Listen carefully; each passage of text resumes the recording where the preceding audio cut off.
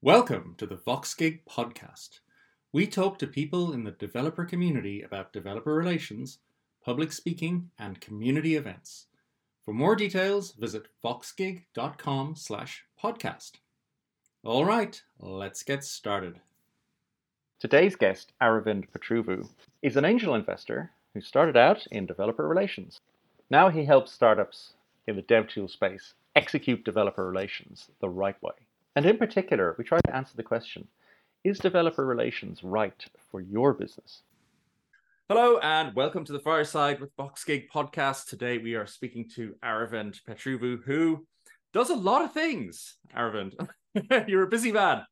I'm going to let you explain to our audience all the different things that you do, some of which is to do with developer relations. Yeah. Saying busy is a subjective thing. I would definitely say that because maybe I'm not busy at all when you compare with, say, likes of Microsoft CEO who's like doing multiple things. He's a little bit busy at the moment, all right, for sure. So yeah, I think at this point of time in career, I've already done. I've been an engineer and did a lot of things, built things, and also like been an evangelist, working founder. So I do three primary things that are, of course, related to developers, communities, and founders. So I kind of do DevRel consulting, part of professional consulting, helping with product marketing, product strategy, or community development. I just would not say community building, but also development, and then more of that sort of thing, and content, doing some content around that. And after that, I also have a niche to build something over the years, and then really want to build something valuable, productive, and help people, so I am building something in the SaaS area, and it's more of a tool that helps the go-to-market teams. And Excellent. Okay. It's work in progress, but I'm going to unveil really soon. Okay, you're still in stealth mode, but it's going to come out. Yeah, exactly. And then the third and recent thing, maybe like it's brewing in some time, but then I have not done a lot of stuff, is like angel investing. I discovered that myself. I am very interested in startups and working with founders and markets and analysis and doing a lot of that. And I really want to work with few founders who are amazing at what they do with their ideas, and probably help with my skills, and then also see if they could leverage my skills. Uh, so creating a win-win-win for everyone, because I could probably introduce that brand, the developer brand, to the public, and then also wherein I kind of invest in them, and then the founder also finds the right skills. So it's like a good partnership that I build. So I've done public investments, but that's what the trend is going on that side. Yeah. Awesome. At the risk of destroying your inbox, are you mostly looking at startups in the, I suppose, developer tooling space, because that aligns with your skills in developer relations, or is it anything and everything? Yeah, see, my strong area is like open source, data security, and developers. Gotcha. Okay. So this is the area. So I've done quite a bit of work for Elastic, say for 5 years or so, and Elastic as such is omnipresent, as you could see. And because of the nature of the product, I built relationships with several people, several communities, several domains, industries, use cases, whatnot. Right. So, yes. So I have a very big picture understanding of how people would want to pursue some things in the developer area. And if I find something really interesting, and that's when I think I understand that this is a niche, and it's a space that needs to be solved. Yeah. Cool. Okay. So let's focus on developer relations for a little bit, because that's kind of your background and where you kind of gained a bunch of experience. One of the, I don't know if it's a controversy, but one of the things that there might be a concern about these days is, is developer relations something that only coders should do, or is it becoming more like an influencer, like a YouTuber type role? I'm really interested to hear your thoughts on that, because we want to be as inclusive as possible. We want to get more people into this role. But is it, are we ultimately just influencers? Is that all we are? Yeah, exactly. I think developer relations is for everyone. I would not say that, just like programming is not restricted, right? I think uh, I would just want to tell one backstory, like, say in the initial days of my career, I used to think like, you need to be a CS grad to understand and write maybe distributed systems programming or Yes. something like that. So, but it's a point I found out an electrical engineer who excelled at building something like that's so complex, an algorithm. Yeah. And it's like really popular in tools. Several developers use it, or several companies use it. So I realized that it's also not about just what study you do. It's about the entire craft and the skill that you like to learn with. But that being said, I just want to say that it's well, it's just not for developer relations, is just not specifically for coders, but it's also not like a pure play marketing thing. You need to know the art of, like, you need to like invest in time to learn about the entire chain, and then maybe contribute some sort of value from your skill point of view to that. Maybe if it is like more about creating content, or Yeah. maybe it's more about strategizing and executing events, like solving the logistics problem of like going to events, network, so social media, whatever, right? So but it's just not only one thing. It's just not distribution, so it's more than that.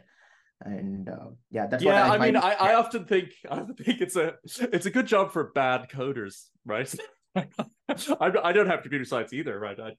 I did mathematics, but that doesn't make me a good coder.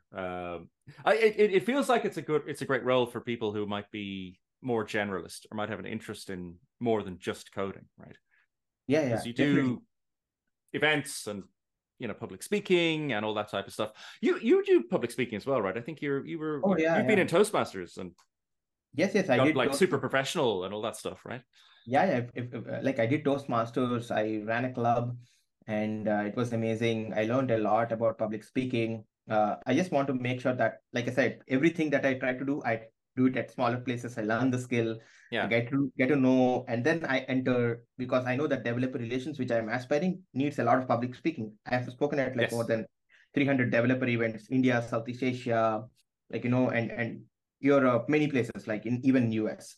So that's what is like very important. Is I that just one want of your? Would that be one of your like important pieces of practical advice for someone who is in a developer relations role or trying to get into one? Join Toastmasters. oh, very much. I think Yeah. it Okay. really helped me a lot. If you are like aspiring to be of course, like public speaker, which is part of your entire thing of like developer relations. I just want to point out one thing, Richard, here is um so you said, like, you bad coders, maybe like, or like a generalist maybe could join this. But I think like one special skill you need to have is, like, if you are able to articulate a story, like learn something and convey it in a better manner. Yes. And Yes. again, articulating doesn't mean to be speaking, but also you could write it and probably put it visually. So Toastmasters makes you do all of this as well. So they Ah. helps Okay. you convey Yes. this as well. It's Yeah. not just about speaking. Yes, that's a major part, but also it's about putting the text together.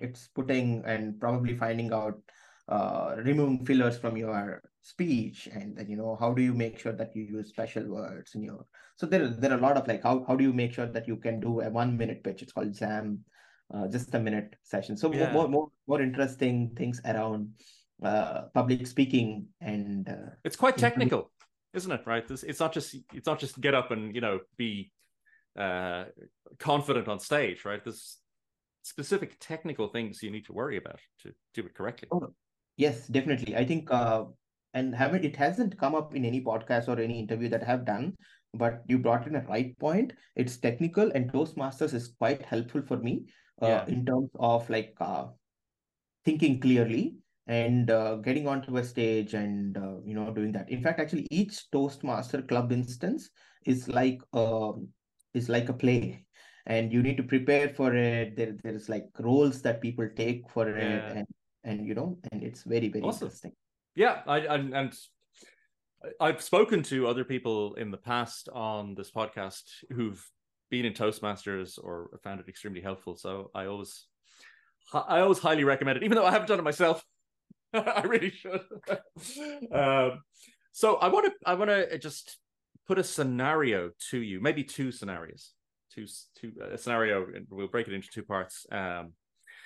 Based on your experience with developer relations, right? Based on the consulting work you do, and you've worked in Elasticsearch, like you said, but also with startups. Let's say I have a developer tooling startup, and we've got an API and an SDK, basic website. We got a seed round, so we can finally afford to hire a consultant. So yeah, I mean, okay, so this is kind of the startup scenario. Let's walk us through how you would help that startup. They've just hired you day one, and they've built the system, but apart from maybe the founder tweeting or having done a few conference talks, they don't have developer relations as an activity, right? They're starting from zero. Yeah, pretty interesting. So one of the things with startups, especially, is like, they have a short window to find their PMF, Yes. and you get the runway from a seed, and then you should find PMF, and you should find that repeatable, executable thing that is, I would not, if I use selling, maybe it is considered negative, but then everyone needs to make revenue, and then everyone needs to sustain. So they should find something that is, of course, valuable, but also like monetizable. And that's where, whenever someone talks to me about, like, how do I go across probably amplifying this, if they've already found the PMF and if they know that it's valuable, I would definitely, like, ask for their goals, irrespective of, like, this way or that way, like, even if they don't find what's it, but that if they have to take it to the developers and want to, like, introduce it to the larger market, it's about goals and what are those goals that they want to do. Because end of the day, if they are raising A or a B or C next rounds, it's important that they understand that the investors would eventually ask about, like, they say, stars, some metrics around it, contributors, if it's an open source project, if it's like, Do you API. think, Aravind, that you need to have product market fit for Series A? Series A doesn't happen without product market fit. Yeah, I think, see, it's a very interesting question, because I think with times it kept changing, like, in the zero interest rate phenomena, which happened, like, easy times. it doesn't matter. All that you need to have an idea and probably something on the web, right? So, and you get funded. But now I think even established startups, which has quite a bit of traction, I meant to say quite a bit, say maybe a million developers in using them, and a lot of engagement, right, needs to justify that, maybe, yes, we can make probably a 10-20 million revenue out of the first few years. So it's quite a difficult situation to raise money at this point of time. I mean, what we've seen sometimes in our work is startups that have struggled a little bit with that. So they might have a great technical product. And I know of one in particular that took a very developer first approach. So they had a lot of developer relations activity, and that actually didn't work for them. And they have repositioned now to be much more enterprise sales focused, right? More traditional, have SDRs and all that sort of stuff. I don't know whether it was the type of product or who they were selling to, but it's a little bit of a case study in, I mean, their developer relations execution was pretty good. So how would you identify that situation where, let's assume the root cause was the wrong route to market, right? They shouldn't have focused on developer relations. So if a startup comes to you and says, oh, we need to do developer relations, under what scenarios would you say, no, this is not right, this is not the right approach?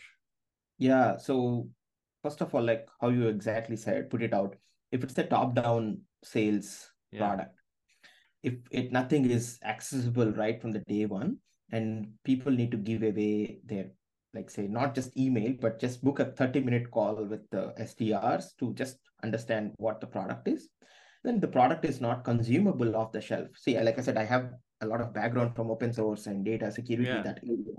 But that being said, I think even Slack, which is a SaaS platform, proprietary, it's not open source, but they have a marketplace of apps, and they sell an API. I mean, like they have apps and all a lot of that stuff, right? So if you see for them, I think even though they're doing top-down sales, probably, right, or Yeah. PLG, product-led growth motion, they still have an API that they sell to developers, and then they potentially like have a motion. But then if you have completely closed, and I think that's something that maybe not exact fit for developer relations, you could still do some sort of Yeah. product marketing, which is like, doing some content around like top of the funnel content, more in the marketing sense, like content marketing, building some brand, letting do stuff. So I think somewhere between this community-led growth, bottom-up motion in the marketing Mm. area, this area, and then like the top-down sales, there comes the PLG flow, wherein people can sign up, and that's something still it's evangelizable, and like it's something that developer relations is still needed and doing that. Yeah. One fine example in recent times, there are many companies, but then obviously Datadog as a developer tool, uh, pretty popular, pretty awesome. Twilio, pretty popular, Yes. pretty Yes.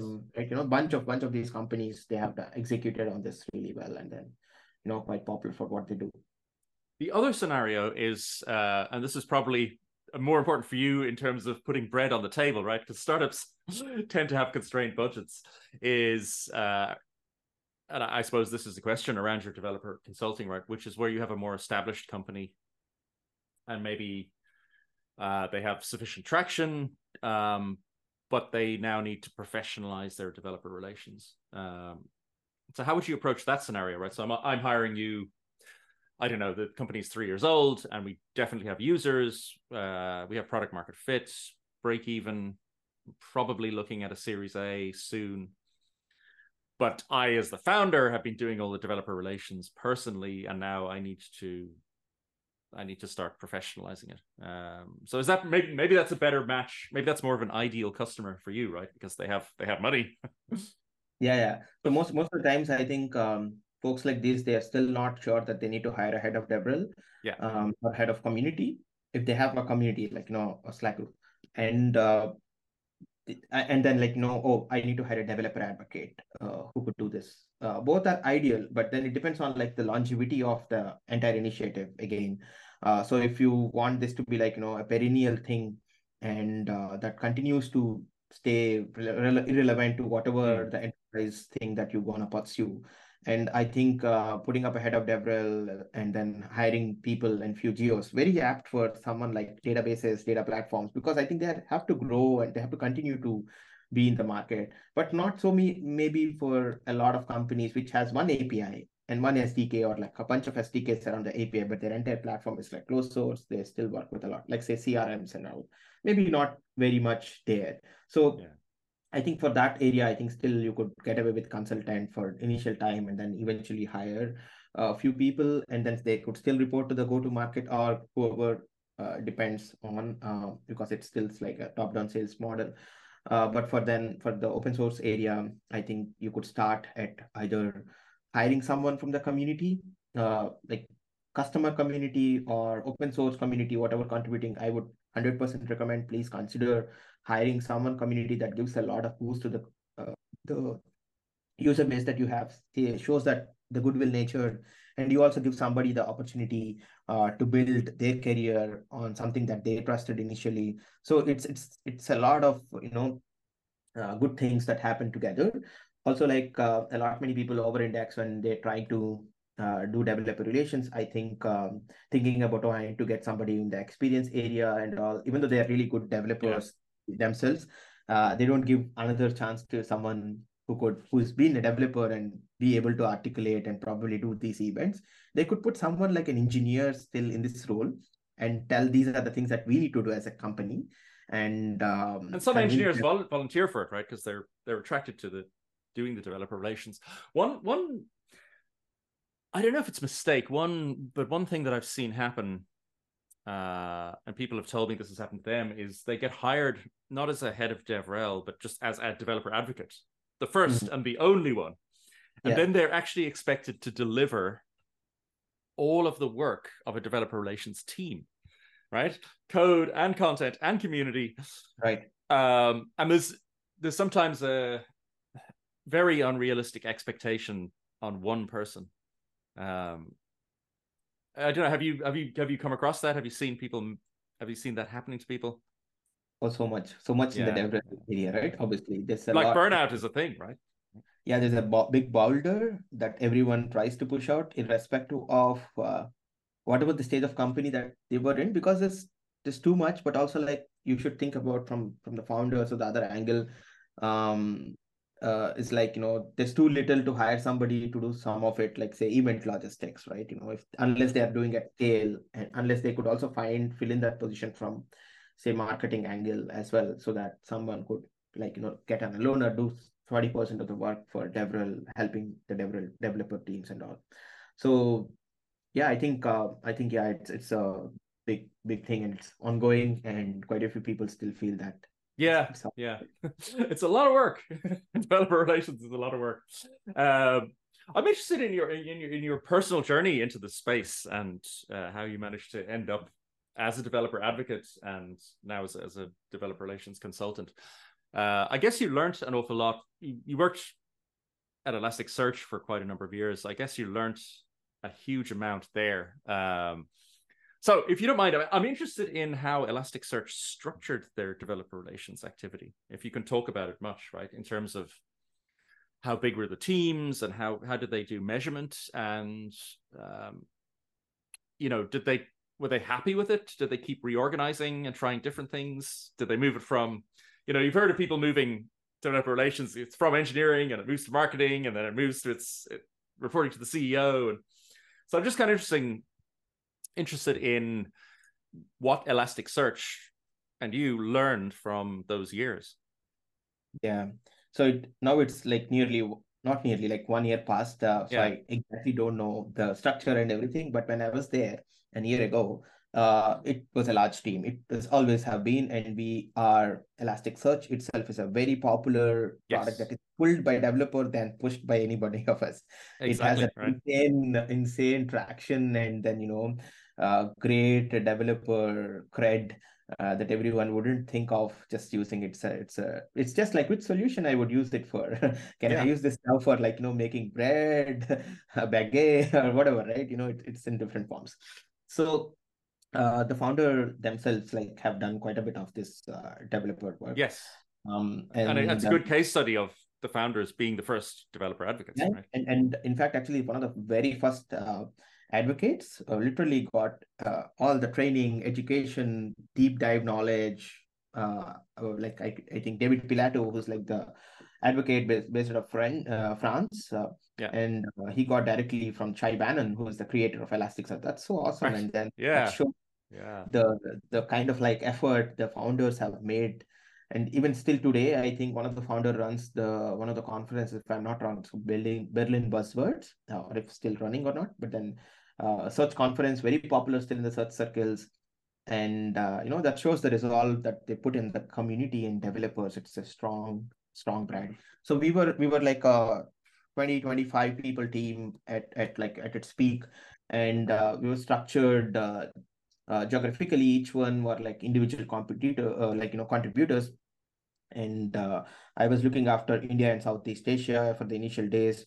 And I have a like coworker alongside, a colleague of mine, and she used to look program from the program's perspective. She used to manage all the programs. I'm more like a technical counterpart. Like, say, you in the enterprise world, you could call like a field CTO, someone who looks at like the thing, helps with identifying events, while she could probably do more things around it. I would do more like, hey, this is how maybe this event is not a good fit for us, right fit for us, like, less price, right fit, but let us not spend more money. So more of like now the idea and strategy behind it, and I would eventually go and speak. But like we discussed, I used to do initial times, there were no one around me, and then I have pushed all the things myself. Like, I used to do 40% of the programs work, content, sometime 20%, very less, and then a lot of travel events for like, reminding. It was really hard. I used to travel for like say 70% of the time, including Saturday. Wow, that's hard. That's a Sometimes, lot. yeah, it's very That's a hard. lot. But it's a fun and engaging, enterprising for career, for sure. That those 5 years, and yeah, this is One how it. one question I have for you. So with the travel, you were traveling to speak at conferences mostly. Um, how did Elasticsearch choose which conferences that you spoke at? Did they just say to you personally, apply to just pick the conferences yourself? Was there a strategy, or was it just, oh great, we got a speaking gig at random conference, so we're going to go? Yeah, Was I there a think plan? yeah, there was elaborate plan end of the day again. Uh, Okay. there wasn't any specific strategy. Okay, let's go and definitely target these. Maybe it's now happening across the brands or even for Elastic, like they're doing more AI stuff as you could see now, right now. But then otherwise, it was not exactly like let us get any target or something, or let us target these conferences. But we did have some plans, and that's driven by someone like me, right? In this area, like say David for French, and like someone else for the German speaking audience, and someone else for the UK, and someone in the US, West Coast, East Coast. So like all of this is Yeah. divided, and they know what their networks are, what are the popular conferences the developers would go, and what are the sponsorship tiers. And these are like events. I mean to say developer events, and there are like events which still qualify into developer and marketing, where marketing would want to say, oh no, I'm going to be there, like say RSA, Yeah. and like say KubeCon, which still falls under the developer thing, but also like it's a brand Exactly. and Exactly. thing, right? So more of that. So we have these quarterly budgets, and we used to also, like before, like fully dividing into like geos and all, we used to have this dotted line reporting, where there is a programs leader for the entire programs people, and we all report to a developer advocate leader, and eventually both programs and developer advocate leaders report to a director of community. So that's how it used to work. But then eventually we also divided as we grew as a company, and into Yeah. large events and all, like we split geo wise, and then we had the same structure replicated I'll, as I'll well. ask you about a particular problem that happened to me once. So I was when I was working as a developer advocate, I used to put in CFPs, to speak at conferences. Yeah. And one day I got a call from a conference organizer saying, and he was unhappy, and he said, you guys are spamming me. I said, because in my company, a number of other developer advocates and engineers who spoke at conferences had also submitted to the same conference, and I think he got 5 different proposals from the same company. Yeah. And of course, I had to say, "Oh, right, sorry, because we don't coordinate." How did Elasticsearch solve that problem? Because for us, everybody had their own personal spreadsheet that they were planning with. Was there some way to coordinate things in Elasticsearch, or did you Oh just yeah. all do your I personal think, planning? what we used to do is like pull up all the events in a centralized GitHub repository, and we have a specific structure wherein we kind of like track all the events. I think it's common across many brands. I've seen people build custom tools. Some Yeah, company yeah, in Europe, they have built custom tools for doing this thing, and also track CFPs. But otherwise, we used to pull all the events. At some point, it also manifested into like an Airtable doc as well. But then otherwise, we have this GitHub where we kind of like post an event, say CFP, and say that I have submitted, and then that the and colleague, then you can uh, see, of course. yeah, Yeah, and it would see definitely about. We would go first and check that, and we would, if someone discovers it, like check. If not there, that's the workflow. Like, and put it up in the GitHub or place, and then that's how it used to work. Now, other thing I want to say is like we are all bound by geos end of the day, and then some yes, yeah. So that in helps the as well. Yeah, US, and then would not eventually find some event interesting one and do it, unless I specifically want to speak at say like Strange Loop, which is like a very very interesting popular conference in the yeah. US. And then I would want to like definitely go on my own, and I would ask my manager, say, hey, I just want to This participate, is yeah. speak at it. This So is this something one. something like that, which is like a career thing that I really want to do, or something like And that. I mean, and when you would, so one of the things I would also do is it wouldn't just be me going alone. There would be a team, and they would have a booth.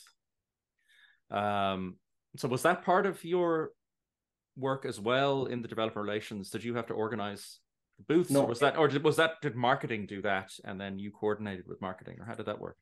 I want to divide this into an answer one, like Yeah, answer each. Say one of every CFP event that I submitted, or like I got a chance to speak at every conference. It's not officially, or like it's not sponsored at all. It's just that I individually go and represent and do the talk, meet developers, network, engage, build connections. Maybe that's separate. That's how it ends up. Now, on the other hand, if it's something like, already someone is sponsoring and we are sponsoring, we also have a speaker slot where we go. It's not again sponsored speaker yeah, slot, but I submitted CFP, selected, and we speak at it. And there is probably somebody, definitely when there is a booth, I'm not the only one. There's going to be someone else as well, at least two people, yeah. even in the same geo or like otherwise. We have engineering team members who could join, who would have joined us, or like, my other coworker who's in the area, so they would join us, or the community members who are very excited, like community ambassadors who are there, they would join us. So We come with you as well. Yeah, but who yeah, yeah. coordinates all that? Was it the marketing department that coordinated that activity? So, like I said, in the developer relations, we have this program coordinator or program Gotcha. manager Okay, there was a who would help specific us person. do the Yeah. logistics around the event, like say sending the banner for the booth and preparing that sort of, but discussing more of those aspects and like the technicalities of like what should Okay. be the collateral be, on what are the things that we need to target, what content to be there on the booth, so or what swag you could do. Let us spar ideas and then come out with something. Sometimes, to be honest, like the program colleagues are awesome and Yeah. they don't need anything from me, and I'm just there to do the technical and developer work I used to enjoy. And they used to lift all the non-tech work, Yeah. which is interesting.